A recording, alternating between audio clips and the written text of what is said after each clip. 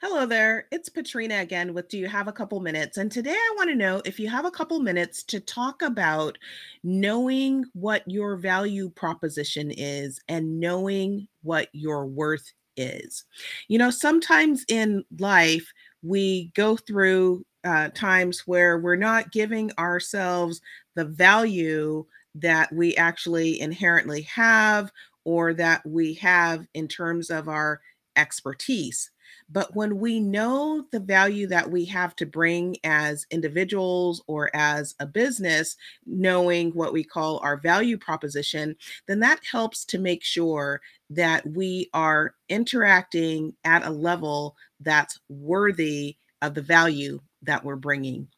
I want to give you a simple example of this. The other day I was watching a TV show about a pawn shop, and an individual came in to pawn an item. And that individual thought that they'd like to get about $1,000 for the item if that was possible.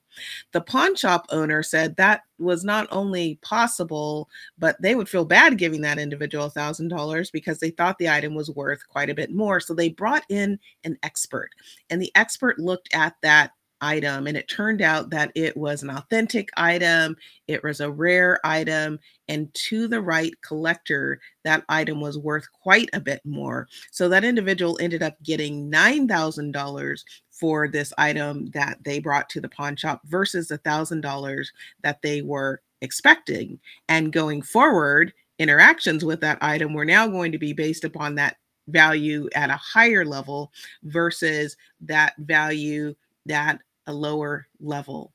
Sometimes I think we can be like this in life, maybe not valuing what we have to offer as businesses, as individuals, at the true value that we bring.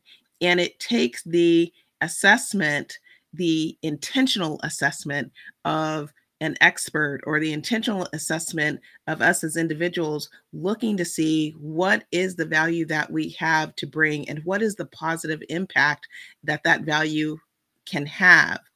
Over time, value of things that are rare and are authentic seem to increase over time. And the good news is that as individuals, we are unique and we have the ability to be authentic, bring our authentic selves, and add value at a higher level.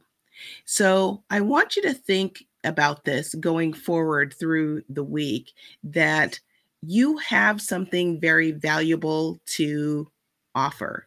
And it's up to us, again, as individuals and as businesses, to assess that value so that our interactions are based on the value that we actually have to bring versus being based on something lower or devaluing ourselves. And with that, that is my 2 minutes. I hope that you found that this has been a topic that's been inspiring, something to help you think, learn, grow, and ultimately live a more fulfilling life. If you enjoyed this podcast, please like and share it so that others can enjoy it too. Until next time, bye bye.